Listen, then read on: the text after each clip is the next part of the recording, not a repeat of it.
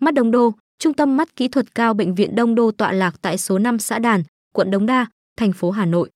Tự hào là bệnh viện chuyên khoa mắt hiện đại với hệ thống trang thiết bị thăm khám, chẩn đoán, điều trị tân tiến và toàn diện. Quy tụ đội ngũ phó giáo sư, tiến sĩ, bác sĩ đầu ngành trong lĩnh vực nhãn khoa.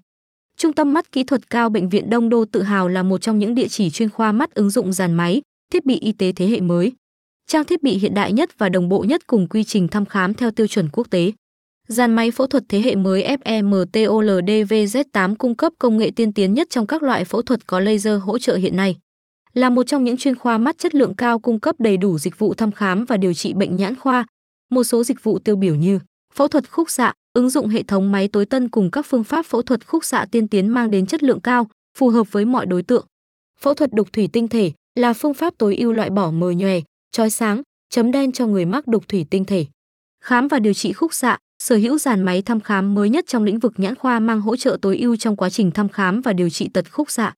Tạo hình vùng mắt là một thủ thuật thẩm mỹ chỉnh sửa hình dáng mắt không được như ý do di truyền hoặc do tuổi tác.